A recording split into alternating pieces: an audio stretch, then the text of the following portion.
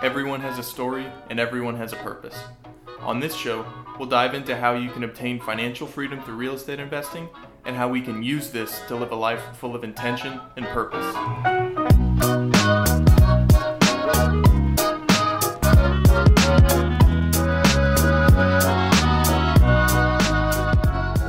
Hey everyone, welcome to the Live Like You Mean It podcast. I'm your host, Van Hagee, and today we have my friend Shaw. What's up, Shaw? Hey, Van, how's it going? Thanks for having me on the show. Of course, thanks for coming on. So I'll give him a quick summary. Shaw is currently a student at the University of San Diego Law School, where he's studying both law and real estate.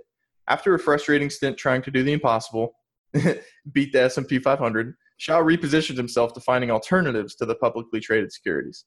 Along the ride, he stumbled upon several interesting niches that we will be discussing today, namely commercial real estate. So awesome.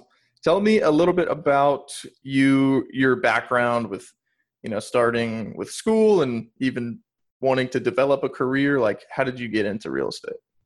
Yeah, sure. So I grew up in a very sort of traditional immigrant household. So, my parents are South Asian. Anyone who's familiar with South Asian households are very aware of how insistent they are on higher education. And I don't think that's necessarily a bad thing, but it's something that I grew up around. So I kind of had the impression of as a kid that I'm going to have to be a professional to do well. But as I grew older, I started to realize that some of the most successful people and some of the people that are doing really, really well are not people with great educations, but they're people who have other sort of intangibles. And that kind of led me down the rabbit hole of financial education. And the real sort of eye opener for me was around the age of 22, 23.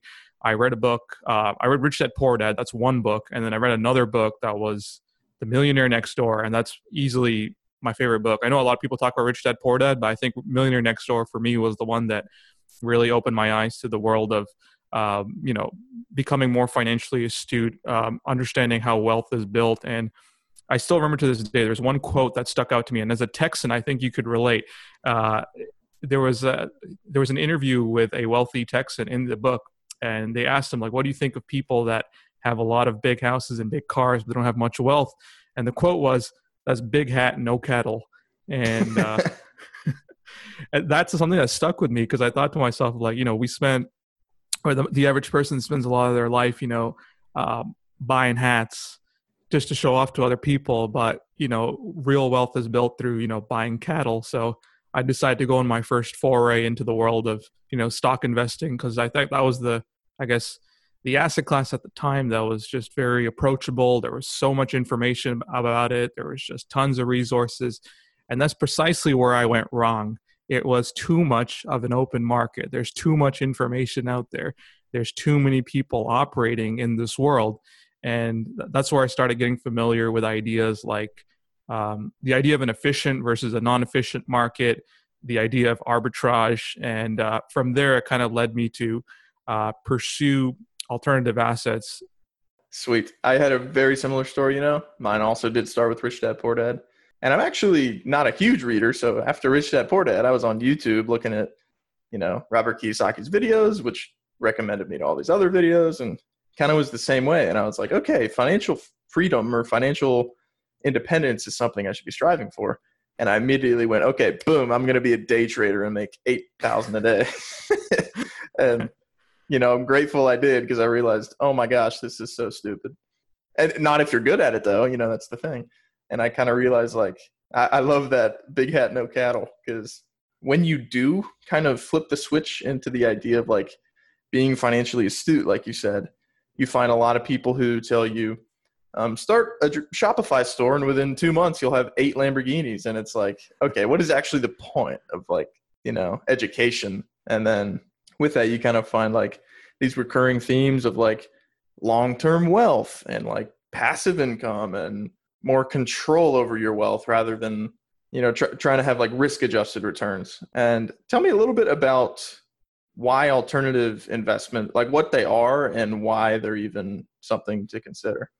Absolutely. So an alternative investment, the way I define it, is sort of anything that, goes beyond the realm of publicly traded equities, and anything outside of the single family home investments. And the reason I say that is because single family home investments are something that everyone sort of makes at some, or not everyone, but a lot of people make at some point in their lifestyle. Right. or some point in their life. Sorry. So the idea of an alternative investment is something that's illiquid in a market that's inefficient, in which you are leveraging the expertise of other people, and you're also leveraging debt. So it doesn't necessarily have to be that the alternative investment asset checks off all the boxes, but that's just a general idea. So a very simple example would be like a multifamily or an industrial real estate syndication. And that's, again, it checks off a lot of those boxes, because the multifamily market, whether we like to admit or not, it's an inefficient market. You're dealing with, you can have mispricing of assets. It's common, or maybe not so much anymore, but it was very common at some point where you'd have an asset that should have traded at a 6 cap, but was being sold at a 7 cap. And as an investor, the thing that you're really trying to look for is that you're trying to exploit inefficiencies in a market. In the stock market, this is extremely difficult because there's so much information and everything is reflected instantaneously. The moment you hear about something happen about a stock, the price would either go up or go down within a matter of seconds. And when you're in that world and you're trying to compete with these quants working on Wall Street, you're trying to compete with these sophisticated algorithms that are built by some of the smartest computer scientists in the world, you don't stand much of a chance trying to exploit the inefficiency, because it's just too fast and it's well beyond the means of your natural cognitive capacity. But in the world of multifamily real estate, or any kind of commercial real estate, really, you're dealing with a market that's inefficient, that's slow, and it gives you time to actually react and take advantage of any sort of mispricing at an asset level. And that's one hallmark of alternative investments. It's like you're looking at a market that's inefficient, and you're looking at a market that's slow to move, and you're looking at the market that's not necessarily accessible. You can't just go online and buy, multifamily real estate. It's not that simple. You can't just go online and buy industrial real estate or securities and industrial real estate syndication. And a lot of that has to do with SEC regulation. But in general, that's the idea. The more opaque a market becomes, the more inefficient it is, and the more inefficiencies that are being produced, the more opportunities there are for a sophisticated investor to make outsized returns on a favorable risk-adjusted basis.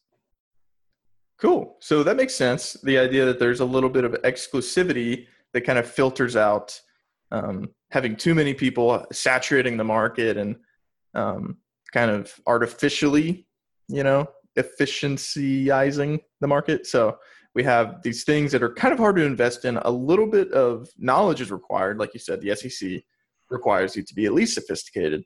And beyond that, let's say I'm an engineer and I love my job and I make a lot of money, and I put it all in my 401k, and my financial advisor says that it's going to grow at like 7% a year, and I don't have to touch it. Like, why would I want to invest in something so complicated? And so, why would I have to learn so much about something I don't really care about if I can get good returns in the stock market? Right. So there's several advantages to investing in syndication. I think one of them has to do with alignment of interest. And this is something I harp about a lot to people that are trying to learn about private investments, is that when you're investing in a stock market, you're investing in a company. Stocks are essentially units of ownership in a company. They're not just ticker symbols. So when you're investing in a unit of ownership in a company, oftentimes what's in the best interest of the shareholders is not what management does on a daily basis. Management for the most part is very disconnected. I've seen this in many instances where they're very disconnected. They do not have the shareholders' interest in mind. They do things that are very short term because they're trying to appease a bunch of analysts on Wall Street, right? So what this has real repercussions on your investment, because management will resort to thinking in very short term time horizons because they're only there for a certain period of time. So because of that, they'll do things that are imprudent. And those imprudent activities can hurt the value of the company on a long-term basis, but they don't really care because they're going to be gone in a few years, and they're going to have some nice cushy package and nice, some nice benefits that come with being CEO of a major company. So you got to ask yourself: you're investing with people that have very little, not only just very little skin in the game, but they quite frankly do not care about the long-term longevity of the company. And that's not always the case, but you're always taking the risk by doing so. When you're investing in a private syndication, a well-structured deal is made in such a way that the general partner or the operator, their interests are aligned with yours, and you get paid first before the operator gets paid. You know, that's something that's very powerful that a lot of people need to understand, is that these syndications, they look complicated on the surface, but you know, when you break down, you peel the layers of the onion, you realize that the sponsor in well-structured syndications have a common interest with you. And I can't point to an example of, you know, a publicly traded, you know, institution that has even as close to alignment that exists in a private equity syndication. So that's just one thing that I would want to highlight. The second thing I'd want to highlight is stability. You know, public markets are, again, they're driven by emotion. And, you know, whether we like to admit it or not, you know, human beings, they get emotional over all sorts of things. You know, they get emotional about changes in the geopolitical sentiment that from a global standpoint. They get emotional about, you know, certain statements made by a CEO, and some of this stuff is just ridiculous, right? And your investment, it becomes sensitive to sentiment, and you got to ask yourself, is that something that you want to have your portfolio be subject to? Do you want it to be out of your control? And for me personally, I didn't like that at all. I wanted things to be within my control. So I decided that private syndications from a real estate standpoint, they just made the most sense because I can control who I work with. I can control where I invest. I can control the kind of sponsors I want to work with. I can control how much I put into a deal.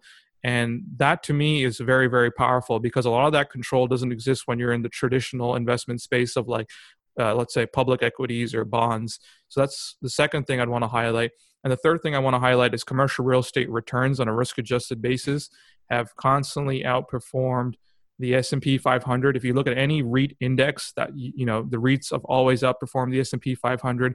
Commercial real estate on a long-term basis has outperformed the S&P 500. You know, you have cash flow in combination with appreciation, and you look at where dividend stocks are trading right now. You know, you're not going to get the same kind of cash flow that you get from commercial real estate in the stock market world. And that's something that's a very important thing for me because at the end of the day, cash flow is what we rely on to, you know, pay expenses. You know, I could have all the appreciation in the world, but, you know, that doesn't mean anything if, you know, I can't pay my bills. So that's another thing I wanted to highlight. I mean, I can harp about the topic for ages and ages, but I'll just cut it short for now. Yeah, no, like you were saying, the more stuff you say, the more I realize, like, I can't even lay down all the benefits. You know, I'd have to write this stuff down to be able to relay all of it. Because like you said, the risk-adjusted basis of the returns.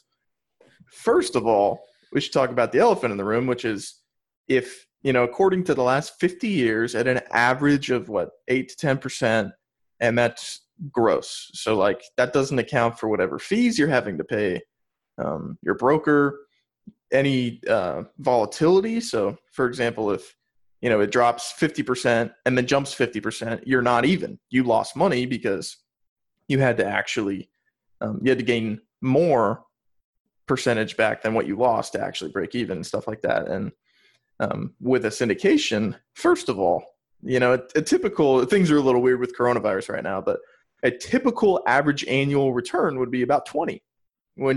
That's like typical IRR, 15 to 20.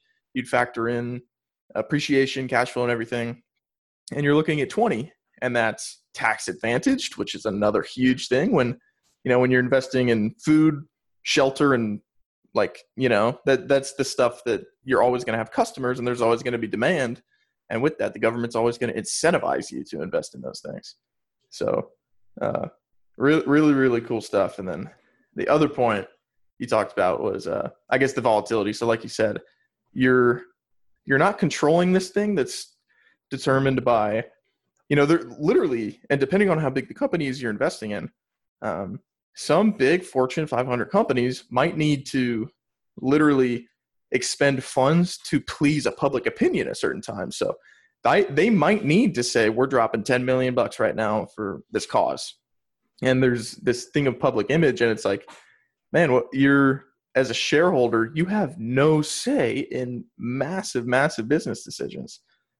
Whereas in a syndication, like you said, you pick your operator, you pick the business plan, and ultimately running an apartment complex is not easy by any means, but it's a hell of a lot easier than running a 10,000 person company, So, Right. And one of the things I wanted to add is that when you're investing in a syndication, you do have voting rights. I mean, they're limited, but right. If you're not pleased with the management, you have the right to vote them out.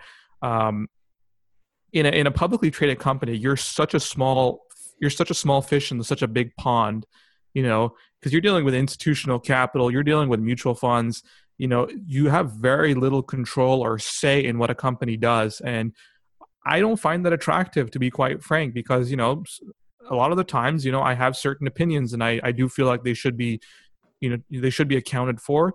And I know that in dealing with a publicly traded company as a shareholder, and if I own 100 or 200 stock, why would anyone listen to me, right? Like, I have no influence in the matter. So that's another advantage I'd want to point out. And yeah, the tax advantage, oh my God. I mean, we could literally spend hours and hours talking about the tax, but we're not trying to put the readers to sleep yet. So we'll hold off on that for now. Yeah, and I guess the one thing I wanted to touch on, before we kind of end with that, we know that syndications and in general private investments, because again, we're focusing on real estate syndication. There's different things, there's all sorts of kind of private investments that have an inefficient market, like you said, but we know that it can usually at least double our returns of the stock market. It's tax advantaged. We have more control.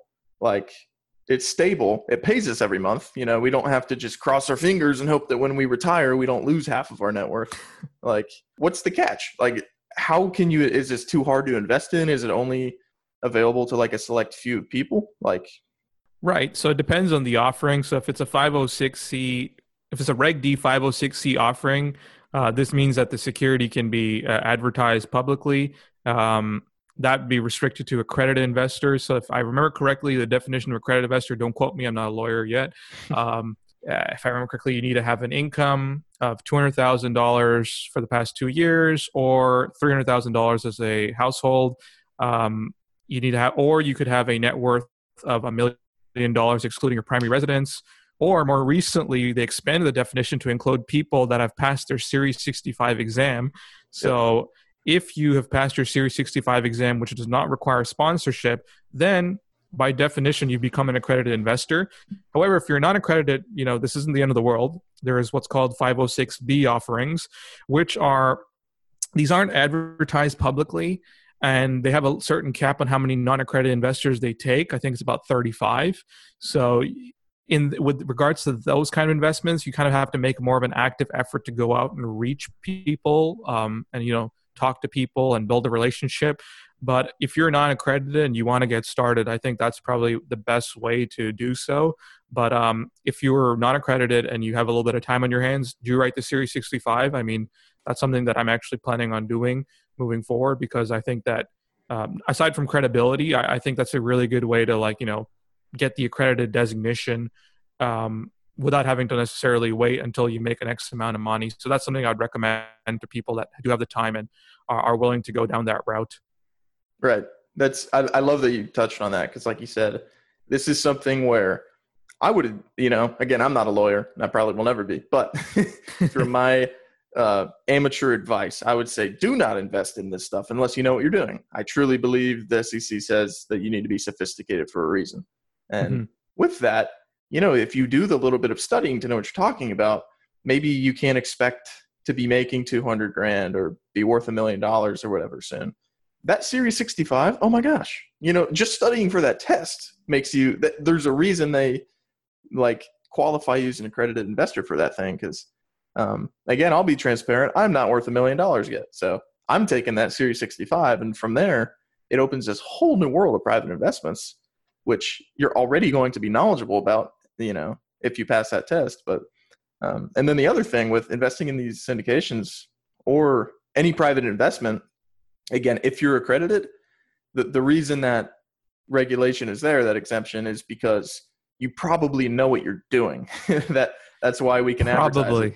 Exactly. So probably there's being accredited, having a certain income doesn't necessarily mean that you're in a position to make illiquid investments into private businesses, right? So the key is always just educate yourself and be as knowledgeable as you can. Even if you are accredited from the standpoint of like having the income or the net worth, you could lose all of that. And I mean, I had a friend of mine who told me about a story where, a lot of people with, who were very wealthy lost a lot of money because they just didn't know what they were doing. They invested in the wrong project and it was a giant mess, and a lot of people lost money, and it was really unfortunate. And it could have been easily, prevented had people taken the time to, get educated, know what they're talking about, understand a project, and do their due diligence.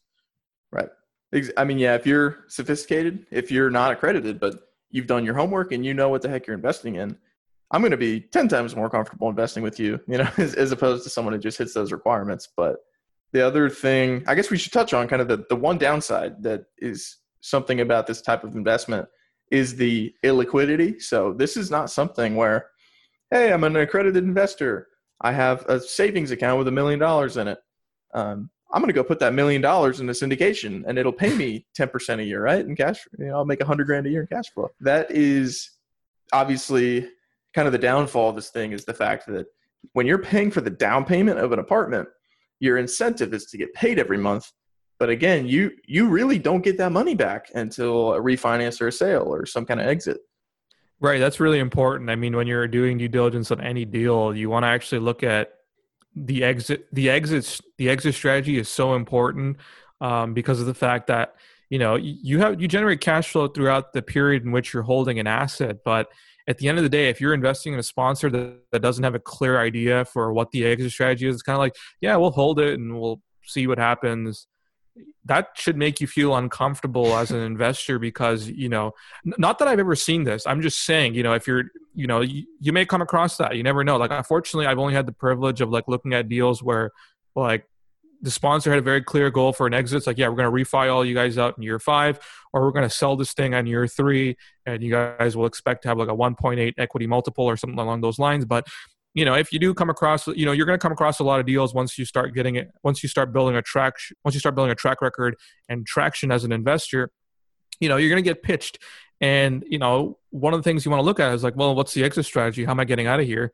And if there's no clear-cut exit strategy, run for the hills because that's where a lot of the returns come through the final sale or the refinance. And if there's no clear plan for doing so, then, you should feel uncomfortable. That's not a good sign. And, we can go over all sorts of red flags. And I know there's so many, like we could literally spend hours and hours talking about it. But, that's just something that anyone who's listening, like, pay attention to the exit strategy. That matters a lot. I mean, if there's no clear exit strategy, then, question whether or not this makes any sense.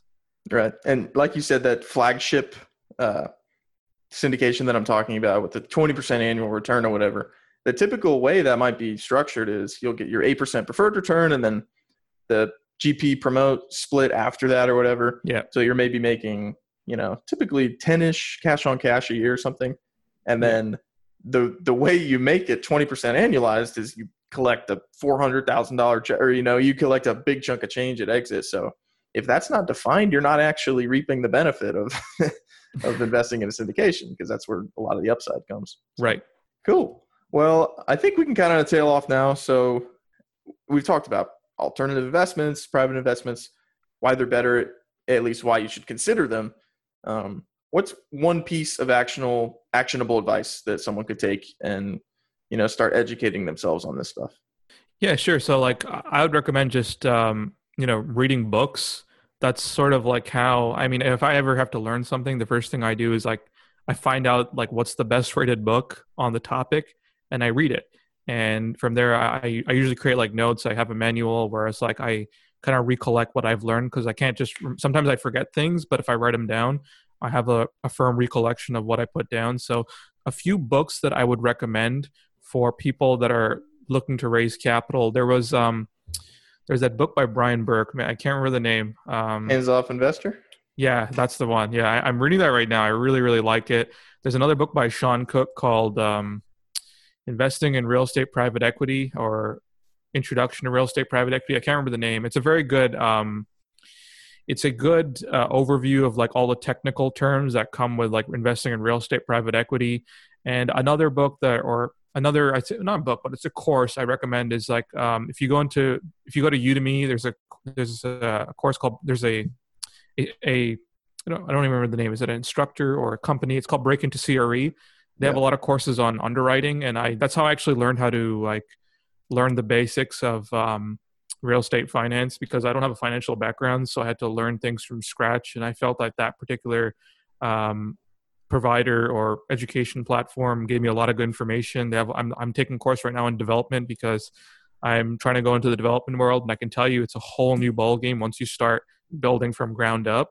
But you know, you can't just, I don't want to dive in. I want to like learn as much as I can before getting into a deal. And that's something that's some sort of actionable advice I can give to anyone listening is like, don't rush. Don't ever feel pressured. You know, there's a lot of sleazy salesmen out there that are going to try to, get you into deals. But like at the end of the day, if you can't understand what's going on, don't invest in it, right? It's that simple. And the only way you can really make better decisions is to understand every little nook and cranny of the deal and understand to the best of your ability. Ask hard questions, and don't be afraid of asking those hard questions, even if they could seem a little bit uncomfortable at first because you may not have experience. But heck, this is your money.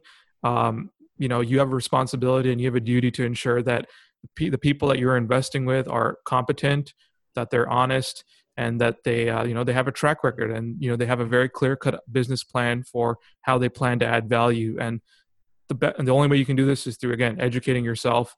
If you want to listen to good podcasts, this is one hell of a podcast. I'd highly recommend listening to this one.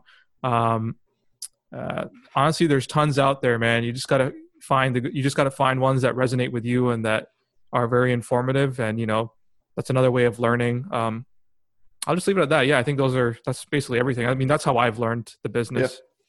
Yeah, no, that's awesome. I appreciate the kind words. And, like you said, there are a lot of much better podcasts out there, to be, straight up. But if you look up multifamily investing, oh my gosh, that's how I learned too. The books, the YouTube, the podcast, it's like there's so much information out there. And like you said, my personal belief is that multifamily, I mean, that's just what I chose. I went tunnel vision. This is my thing. I understand it very well, and I know how to invest in it. And it's like, that doesn't mean it's the correct answer, right? You should have a conviction based from evidence, not evidence based from a conviction. Like, don't just say, oh, multifamily is great, I'll go do multifamily, right? Like, read about all the other asset classes, look into other stuff. The one thing I would say is kind of a fundamental thing. It's like I said, look at the stuff the government incentivizes. So oil, or I should say energy, agriculture, real estate. I mean, really, those are the three things, but start with like a fundamental level. Like you said, educate yourself on it, and then use that evidence to form your opinion about what you should invest in. But yeah, awesome advice. So how can we get in contact with you, Shaw? Yeah, sure. So you can connect with me on LinkedIn. I'm pretty active on LinkedIn. I'll leave my email. I'll send you my email. Just leave it in the show notes. Anyone, feel free to email me. I'm happy to talk. Those are probably the two best ways to get in touch with me. And I just want to go over one point that you made earlier about the multifamily, because I thought that was just so important. I've always had this conversation with a lot of people. It's like, do you specialize in a particular niche, or do you kind of go broad? And I've always had that tension. So it's good to see that, you've kind of chosen the path of like going narrow, because I think that's it takes a lot of commitment to specifically focus on a niche. So kudos to you. I really applaud you for taking that route and becoming the specialist in one particular asset class. Yeah, and like you said, there's value to both. Because while I've decided that like multifamily will be my niche, that it's going to be what I'm good at. You always keep it on the back burner, like. And one of the reasons I like multifamily is because people are always going to need a place to live. And looking at the data, looking at the renters, looking at families, it just makes sense to me. But like you said, industrial is awesome. I know that's something you really focus on.